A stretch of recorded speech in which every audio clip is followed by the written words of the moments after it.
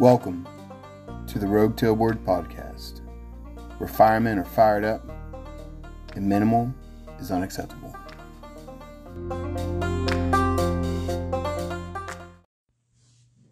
What's going on, guys? January 8th, 2024. It is Monday, and a pretty crappy one if you ask me. This Arctic blast front's coming in, and it's finally reached its way down here to Texas where I'm at.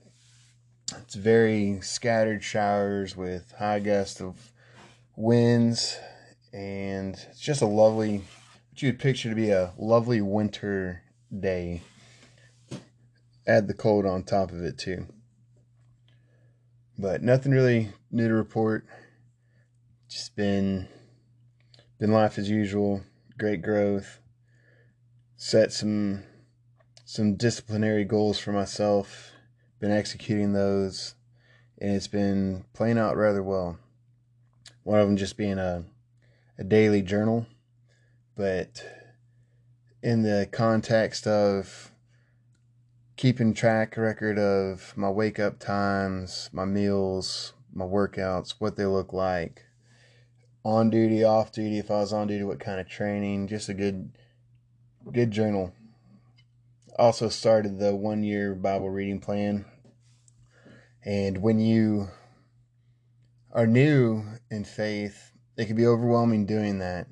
But once you've matured in your walk and you've got good, contextual or textual understanding of events chronologically and theologically within the Bible, it's a good time to revisit that plan, and it's just cool what God reveals when you do it.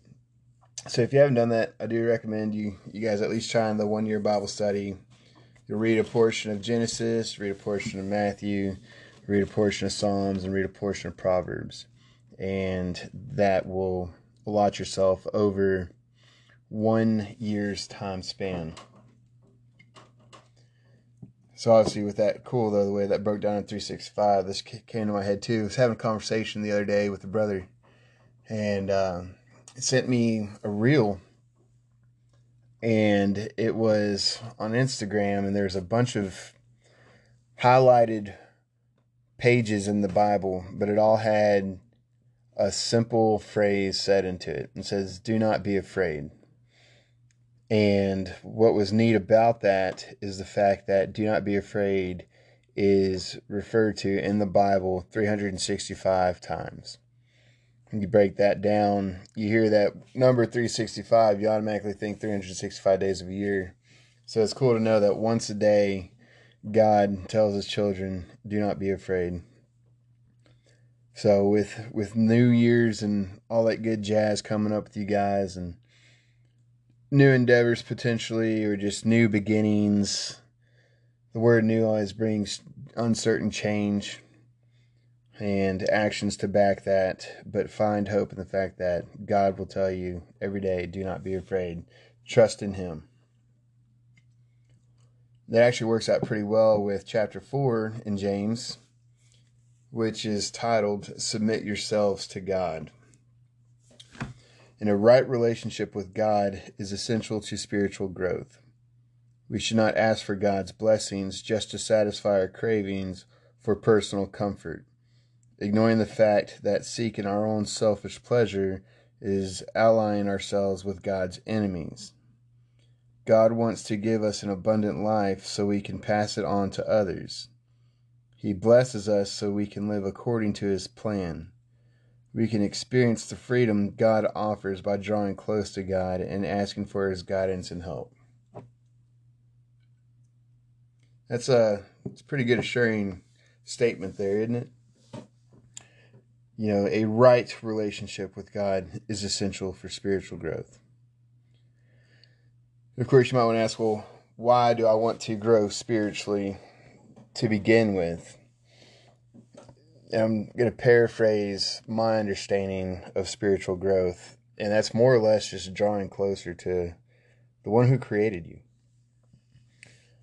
It's drawing closer to the one who sent his only son to die for all the past sins and future sins of the world, because our God is a just God, and that is the only justifiable sacrifice for mankind, for all of mankind.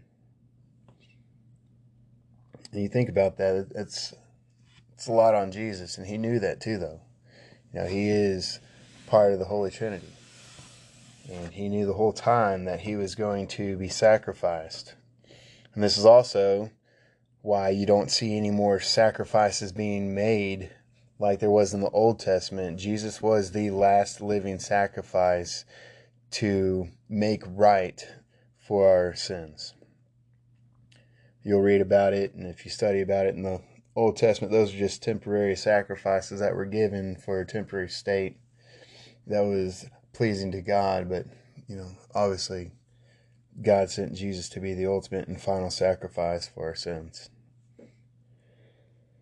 So a right relationship with God is essential to spiritual growth. So, right relationships, guys, it's just being accountable.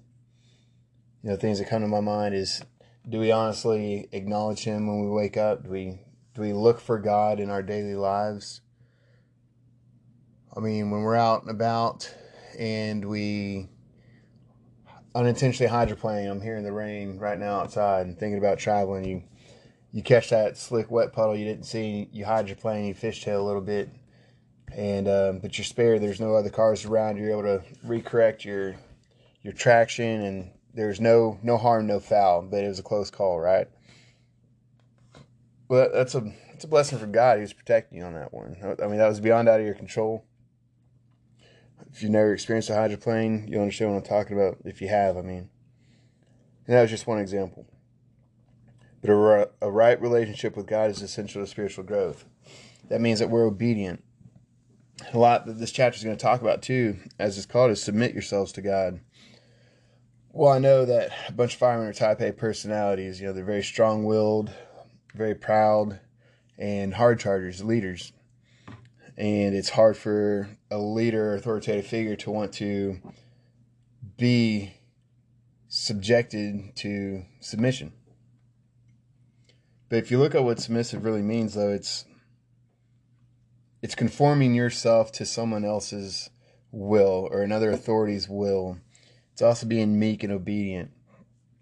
And when we learn through our studies with the Bible and with our daily walk and our church relationship, you'll understand that God's plan is a very prosperous one, and it has nothing but the best of our intentions at the forefront of his will. And it's tough for some to want to really honor that and acknowledge that. I can't speak for them, but I can speak for when I was a pastor. I did live a life where I knew there was a higher power. I knew there was a God out there, but I didn't really know him. And so there's a lot of things that would happen in my pre-submissive life to God to where it didn't make sense to me whatsoever. And it angered me or it frustrated me. Then I found peace as I sought God and submitted to his will and just put him first and hope that he was honored more than I would ever take any kind of credit for. He would reveal parts of his will for me personally as I would live it out. It would be that very peaceful gut instinct. This is exactly what you're supposed to be doing. And he would confirm that through multiple avenues, just like God will do for you. And so it is essential to have a right relationship with God. You think about your family dynamics as a parent and a child. That parent is going to love that child with everything it has, care for it, nurture it, protect it. When it gets older, it starts to have a little more responsibility. It starts to be able to make decisions on their own, and all we can do is help guide them and help give them wisdom. But we truly never stop loving them. And that's the thing where God is so great. No matter how many times we've screwed up, no matter how many times we've gotten in trouble, so to say, spit in God's face or whatever the case is, there's no fleshful side of God where he He's done with you. He continues to love you. He continues to forgive you. He continues to want to see the best of you. Where, I don't have a teenager yet. Well, I do, but she doesn't live with me. But I've yet to experience teenage years like when I was a teenager. And I can only imagine my parents' frustrations during those times. So I totally get where they're like, you know what? I'm done. You go ahead and do your thing. We tried everything we can. You're just going to figure this out on your own. That is potentially normal behavior for parents when they have those rebellious children that just do not seek their wisdom, seek their guidance, and just spit in their face and rebel. But God will not do that. However, if you just choose to live a life without God and acknowledge it, God, I know you're there, I know you're real, but I want nothing to do with you. Yes, it's going to break his heart, but he loves you, and he loves you enough to honor what it is that you want. He will not force himself upon you. And there's all kinds of accounts of that throughout the Bible as well to back up that statement. And that's just a little insight right there to the first sentence of opening up right out the gate. A right relationship with God is essential to spiritual growth. And we shouldn't ask for God's blessings just to satisfy our cravings for personal comfort. I call those shallow prayers. Like, God, it'd be really nice if you can bless me financially. I'm having a bind. Well, it's not necessarily the type of prayers that he's wanting out of us. I said, Lord, I know that you've got me through some hardships right now. God, I know that you've got me in some struggle. I know this is a time of adversity, and I can legitimately say I don't know where this is coming from, but I know that you will get me through this. God, will you help me keep my eyes on you throughout this process? Will you give me the patience and the discipline to endure through this and to learn the lesson that you want me to learn through this, Father, so I can be better suited for you? Those right there, now those are some blessings and some prayers that God hears. He does not hear selfish ambition requests. So moving along, we're going to go ahead and start reading into chapter 4 here. What causes fights and quarrels among you? Don't they come from your desires that battle within you? You desire but do not have, so you kill. You covet, but you cannot get what you want, so you quarrel and fight. You do not have because you do not ask God. When you ask, you do not receive because you ask with wrong motives, that you may spend what you get on your pleasures. So again, it goes back to, what are your intentions? When you send requests to God, what are your true reasons behind that request? Is it like my 12-year-old who pleads and pleads and pleads and begs that I get him a video game? Or does he beg and plead that I help him understand what it's like to be a 12-year-old? Or does he beg and plead to ask me to help him with something that will make him a better person? And so you do not have because you do not ask God. So here again, it's God's letting it be known that we need to come to him with all of our requests. But let's look at what our requests are and the true value of what we're requesting. And this is where you see maturity through your spiritual growth. God, help me understand you more. God, help me see you today. Help me help you.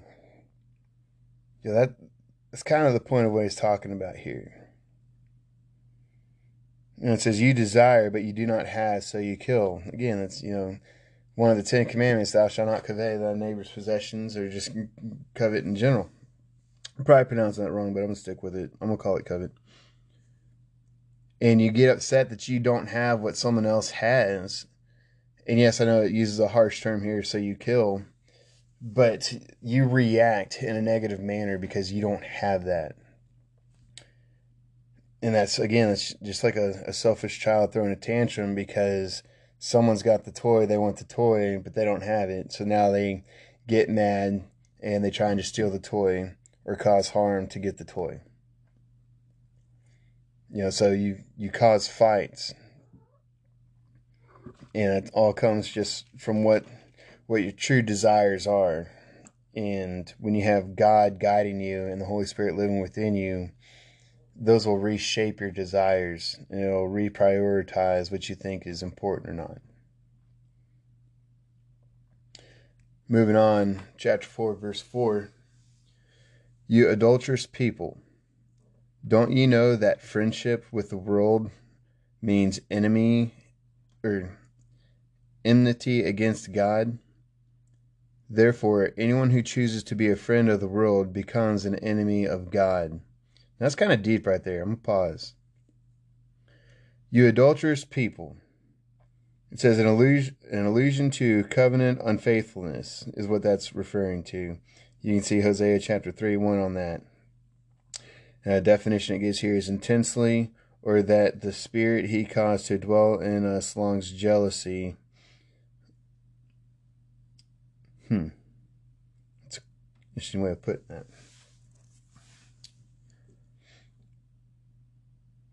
So you just think about that for a second, like I'm doing now.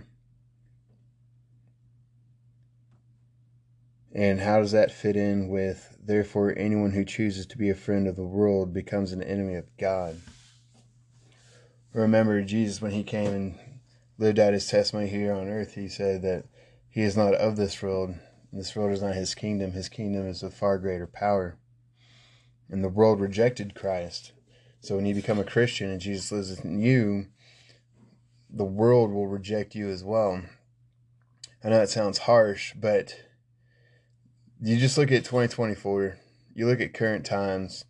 You look at how things are. I know I talked about this in a past episode too, where you really start to see just a timeline event of things of when we first started slowly taking God out of schools, or slowly started taking prayers, or national anthems, and then that gained momentum, and it just became what else can we destroy and take rid of historically and factually and all this stuff, because this group of X generations, whatever you want to call it, is offended or want to make a change, and they don't care if it's a positive change or negative change. They just want a timestamp on history, and God allowed it. But we're also, paying for those consequences at the same time.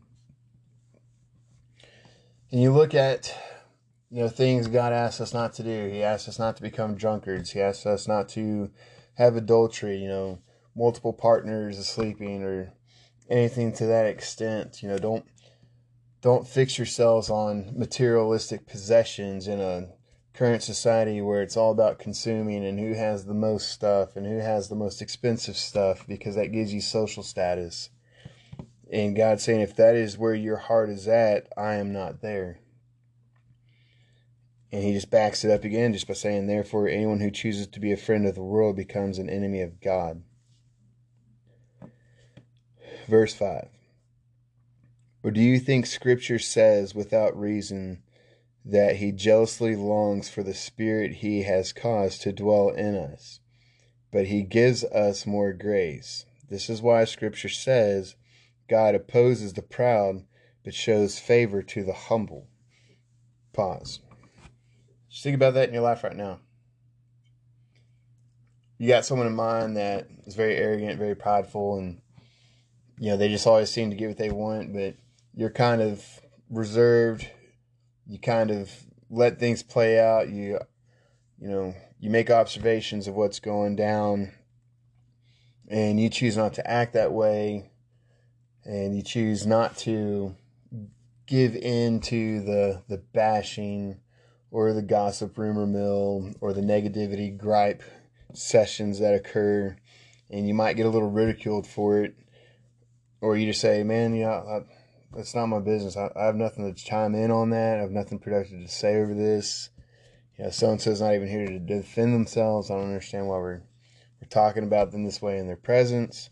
And then all of a sudden, oh, are you better than us? Or, you start getting that kind of reaction. You're just like, no, that's not me. I just don't engage in that. And so, yes, you made a line in the sand, so to say, and that's just a boundary you're not willing to cross or flirt with, and it doesn't mean that you have any ill wishes on those members of your crew or in life that carry on with that type of behavior. You're just not going to engage in it or add fuel to that fire to keep it going. That's something those guys are going to have to work out within themselves if they have an issue with you wanting to stand up and doing the right thing. That's just one example that comes to mind. But it's very clear, and you see that repeated a lot too throughout God's word, is he opposes the proud but shows favor to the humble. Again, going back to your requests and your prayers, are you trying to be selfish with your intents and actions, or are you trying to be selfless? And God knows all that. And so he will treat accordingly, if that makes sense. But he will not show favor to the prideful ones. In a nutshell, just don't make it about you and all that you do. Submit yourselves then to God. Resist the devil, and he will flee from you. Come near to God, and he will come near to you. Again, he wants you to seek him out so you can fully just start to understand who he is and what he can do for you just on a personal, intimate level, one-on-one. And again, there in the past too, I felt like I've been overcome by just a bunch of temptations, and why am I getting tempted with this, even though I was selfish or making that personal decision to engage in such activities that obviously would not be pleasing to God. And I chose that, but it was a vicious cycle I put myself in. And there's a lot of people that put themselves in that vicious cycle because they don't want to resist, or they don't want to have a barrier between an unhealthy and unpleasant lifestyle, because it's not the cool thing to do. But when you do that, God will actually honor and reward you, and he will protect you very well. Wash your hands, you sinners, and purify your hearts, you double-minded. Grieve, mourn, and wail. Change your laughter to mourning and your joy to gloom. Humble yourselves before the Lord, and he will lift you up. Pause. Now, he's not telling you to just sit there and not have a happy life, or that you cannot be merry, and that you just got to be depressed and mourning and turn your joy into gloom. I know that sounds a little odd, but he says, humble yourselves before the Lord, and he will lift you up. That's when you know you've done wrong. I mean, that's exactly how I'm taking this, just right out of context here. When you get upset personally, again, going back to the analogy of making that line in the sand, and you're not going to engage in these gossips and the name bashing or whatever the case may be, and you kind of get picked on for it, that's where you just got to humble yourselves in that manner. And God will hear your silent prayers that you cannot verbalize, but he knows where your heart's intentions are at. And so he wants you to just stay humble through him. When you know you've done wrong and you see that, and you feel convicted to not continue to repeat that wrong process or that wrong action, you're going to feel worse when you have a fleshful moment and you engage in it and you're like, crap, I shouldn't have done that. And you ask God to forgive you. He doesn't care if you got to ask for forgiveness on the same thing a million times. He wish you wouldn't, because like a dog returns to its vomit, so does a man who continues to return to the same sin. That's in Proverbs. But at the same time, are you truly actively trying to discipline yourself to not make the same mistakes, to not continuously repeat those bad habits that is not pleasing to God? And he can help you if you just ask for it. That's what we're learning about here. Just humble yourselves and ask for his help. And that's you drawing near to God, and you doing that, you submitting to the fact that, God, I know I need you. I cannot overcome this without you. I need your help. He will help you. He will give you that peace. He will give you that discipline. He will restore you. Verse 11. Brothers and sisters, do not slander one another.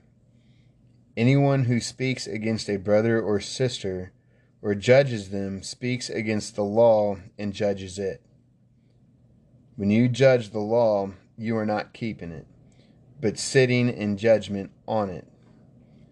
There is only one lawgiver and judge, the one who is able to save and destroy. But you, who are you to judge your neighbor? Again, this is something we see all too often in life. I really don't think that needs rehashing on, what we just previously discussed. Just do right. If you want to give constructive criticism, that's one thing. But do it when that person is present. And if you want to really mean more and see more of a change, do it in a private setting with that individual. You don't need to, especially on a small matter, you don't need to call them out on it in front of a group of peers to where now they feel embarrassed and now they have that resentment, and that all could have been easily avoided. If it's that person on your crew, when you're in truck checkoffs, or you don't even have to be like, hey, I need to talk to you outside. Well, that's just the same if you did that in front of everyone else, because, what's going on there? Why did so-and-so call so-and-so up to the beta? You see where this goes? It's said in passing or whatnot. Find that right, appropriate moment and just say, hey, man, you mind if I talk to you over something I just noticed, I want to run by you. Yeah, sure, what's up? And you're like, hey, man, it's all in your approach. It's all in how you approach the person. Depends on how that message is going to be received. So again, that's just where you got to humble yourselves and draw near to God in that situation. God, I know this needs to be addressed. I don't necessarily know how to address it, but I know if I was receiving a message that I need to give this person, how would I want it done to me? Probably wouldn't want it done in front of everybody. I also wouldn't want to broadcast in front of everybody that I want to talk to you privately about it. So let's find those measures, and you'll get more productive outcomes from that. So again, who are you to judge your neighbor? Most of us have a hard time modeling the attitudes of submission and humility. These attitudes are essential to spiritual growth, however, as they show a willingness to be guided by God. Satan's pride in our adoption of it is opposed to God's plan for godly living. And as many of us know from experience, the way of pride and selfishness leads only to confusion and strife. True contentment comes only when we submit our lives to God and follow His plan. As we admit our failures and humbly seek to do God's will, we will find ourselves drawing close to God. As we draw close to God, He will renew our spiritual lives. Just a little excerpt of what chapter 4, 6 through 10 was meaning. Now this one is the last little segment of chapter 4 here. It's called Boasting About Tomorrow. And when you hear that, boasting about tomorrow, that's making plans for tomorrow. Even on the procrastinators, boy, do they love doing that, right? Like, don't worry, I'll get to it tomorrow. Or hey, I just need a down day. I need time to chill. I need that moment to myself. I need all day for that. I'm going to do it tomorrow. Again, this is also something you'll see too, just keep in the back of your head before I read this paragraph. Those of you that like to, consume a little bit of that alcohol and do it in a heavy manner. And let's say you made plans for tomorrow, but tonight is tonight, and I'm going to twist one off, and now all of a sudden you wake up and you're just absolutely groggy. You wake up late, you got the headache, you got all the worst hangovers imaginable, symptoms of a hangover imaginable, and you don't even get to your promised plans of tomorrow because you put yourself in a state of recovery from poor decisions from the night before. I'm guilty of that in the past, so I can speak on this stuff. And I've seen so many plans that I had made for tomorrow just ruined. So think about that when we dive into this.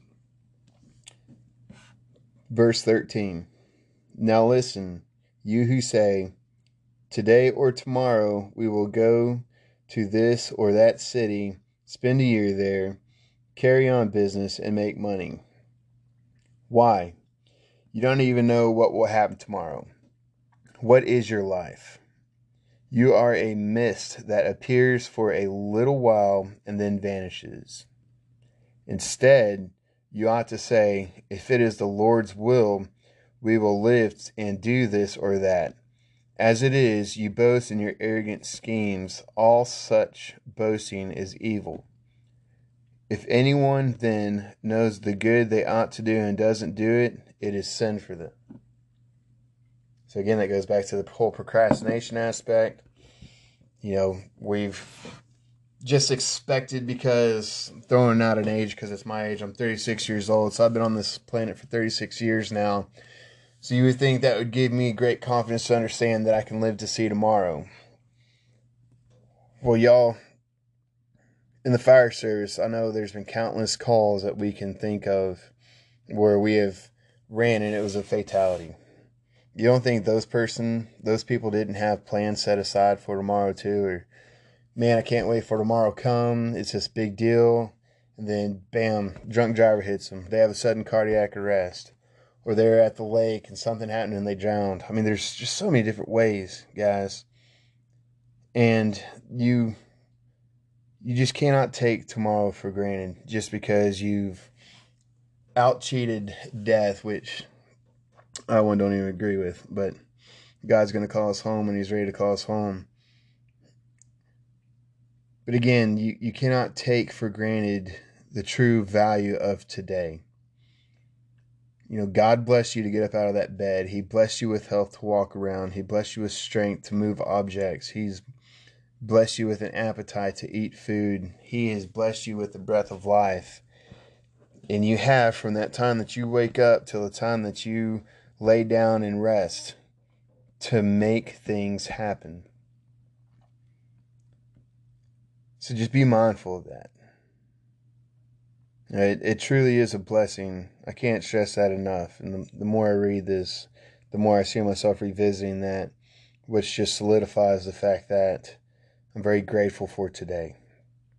I'm very grateful for the lessons I've learned from yesterday and the 36 years worth of yesterdays I've had to make me who I am today. But I don't know what's going to happen in the next 8 hours. I can hope that God will keep me safe. I can hope that, with all this nasty weather going on around me right now, I can hope that God protects my house from a lightning strike causes an attic fire. Yeah, I seek for God's protection. And when I wake up, that's exactly what I do. I've given examples of how my morning prayers are, and it's not just a repetitive habit. Those are sincere prayers that I really hope He protects me and my family for today, and that I hope that He blesses us with a tomorrow. So again, just get better at that. Just get a little bit better at that. Hey, Friday comes around. Hey, let's go do this Friday. I said, yeah, I mean, if it's the Lord's will, let's make it happen Friday. That might sound odd if you start using that to your circle or whatnot, especially if it's a new phrase or a new habit you're trying to enforce. And they might call you out on it. Not in a negative manner, but what do you mean? I was like, well, guys, think about it. How many wrecks we've been on? How many of this have we been on? And I know it's promised tomorrow. So, yeah, if it's God's will, I'd love to do that. Well, okay. But in that simple act that you just did, you're honoring God. You're showing that you're submissive to His will, and that you hope for these things, and that you have faith that it'll come to life. But also you have the true understanding that God's going to fulfill His will that involves you, no matter how you feel about it. So that's what I took from that section right there. Down here, finishing up on chapter 4's kind of, again, the cliff notes. Many Christian communities are rendered ineffective by an attitude of self-righteous criticism. People become critical of anyone who doesn't measure up to their ideals of perfection. Well, you can find that in the comments section of any kind of social media platform right there. You can post one picture that has a great message around it, but they want to get fixed on one thing in particular. They don't even see the message. And then it starts a fight and a quarrel because all the keyboard warriors come out. Y'all know what I'm talking about. So I'm going to reread that. Many Christian communities are rendered ineffective by an attitude of self-righteous criticism. People become critical of anyone who doesn't measure up to their ideas of perfection. Some of us may have experienced this kind of destructive criticism. Kind of sucks, doesn't it? Some of us are also guilty of criticizing others. We need to behave with healthy humility. No one is perfect except God. Only He is in a position to judge others. You can revert back to Romans 14, verses 10 through 12 on that. In fact, let's go ahead and visit that right now. Stand by as we get to the old book of love, as they call it. Romans. Here we are. Romans 14, verses 10 through 12.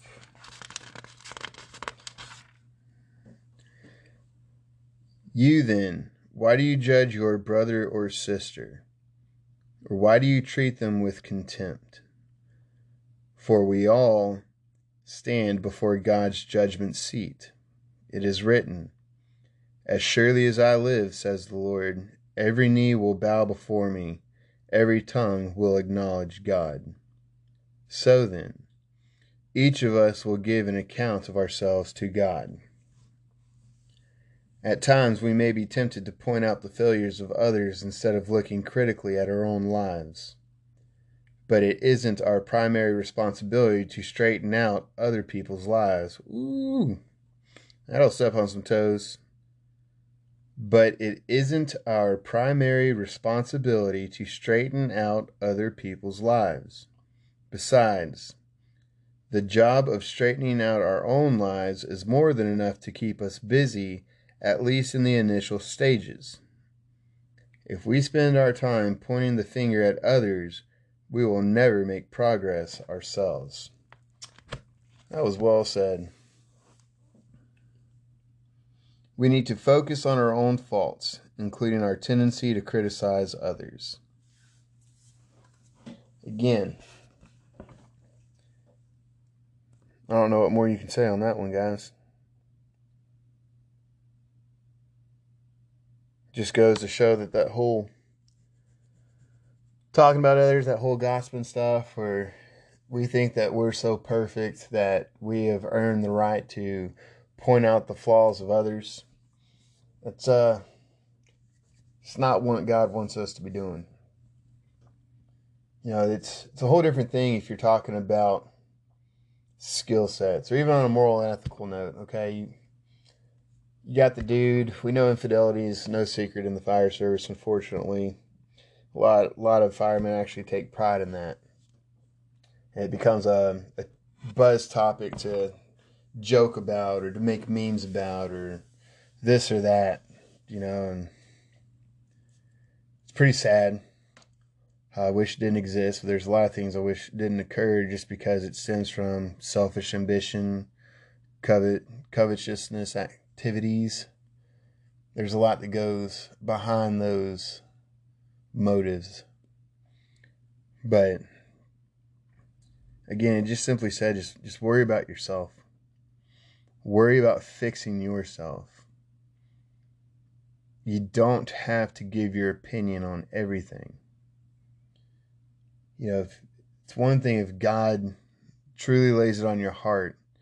You know, you see a brother who's engaged, but he keeps talking about all these other chicks or whatever, or shooting on a weekend out, even though he's engaged, he brags about how he slept with this person or whatever the case is. You know, if I was in that situation, hearing that, the only thing I can think of that I would be able to productively do is, you know, just say, why are you proud about that, man? Why is that something you want to share at the kitchen table, like you won the lottery, or something of true joy to be, you know, bragging about in celebration? You know, and that would be one of those times where I think that would be warranted. Because at least they'll know, one, where you stand, and two, that not everyone at that kitchen table actually is proud of that type of behavior. And little by little, making those stands and standing firmly in what you believe in, but delivering that opinion with humility and love, that might have been what that person needed. Maybe he's been around a bunch of, fraternity type guys his whole life, single bachelors that just want to rack up, sleep numbering partners. And he just never truly walked into genuine manhood, especially one that's honoring and pleasing to Christ. And you're his first encounter. And you just say, man, that's not cool. That's not what we do. You're better than that. That would be about the time where I think that'd be okay in a group setting, especially if it's an intimate setting like just you and your crew at the firehouse. But guys, in a nutshell, submit yourselves to God. Don't boast about tomorrow. It's not promised to us. And be humble in all that you do. I know that word gets used a lot, which I'm thankful for. It's a great reminder every time it's shared. But do your own homework and truly understand the biblical context of humility and what that truly means when you hear that stay humble, be humble phrase pop up in your life. And it might be God just trying to tell you something. Guys, I hope you have a great week. I'm thankful for you guys for allowing me to even have this platform. I'm hopeful that this message resonated with at least one of y'all to really make you just kind of reconsider actions. Maybe you found a way to better yourself without knowing it. And I just pray that God works wonders in your lives. Thank you again for tuning in, and I'll see y'all next time.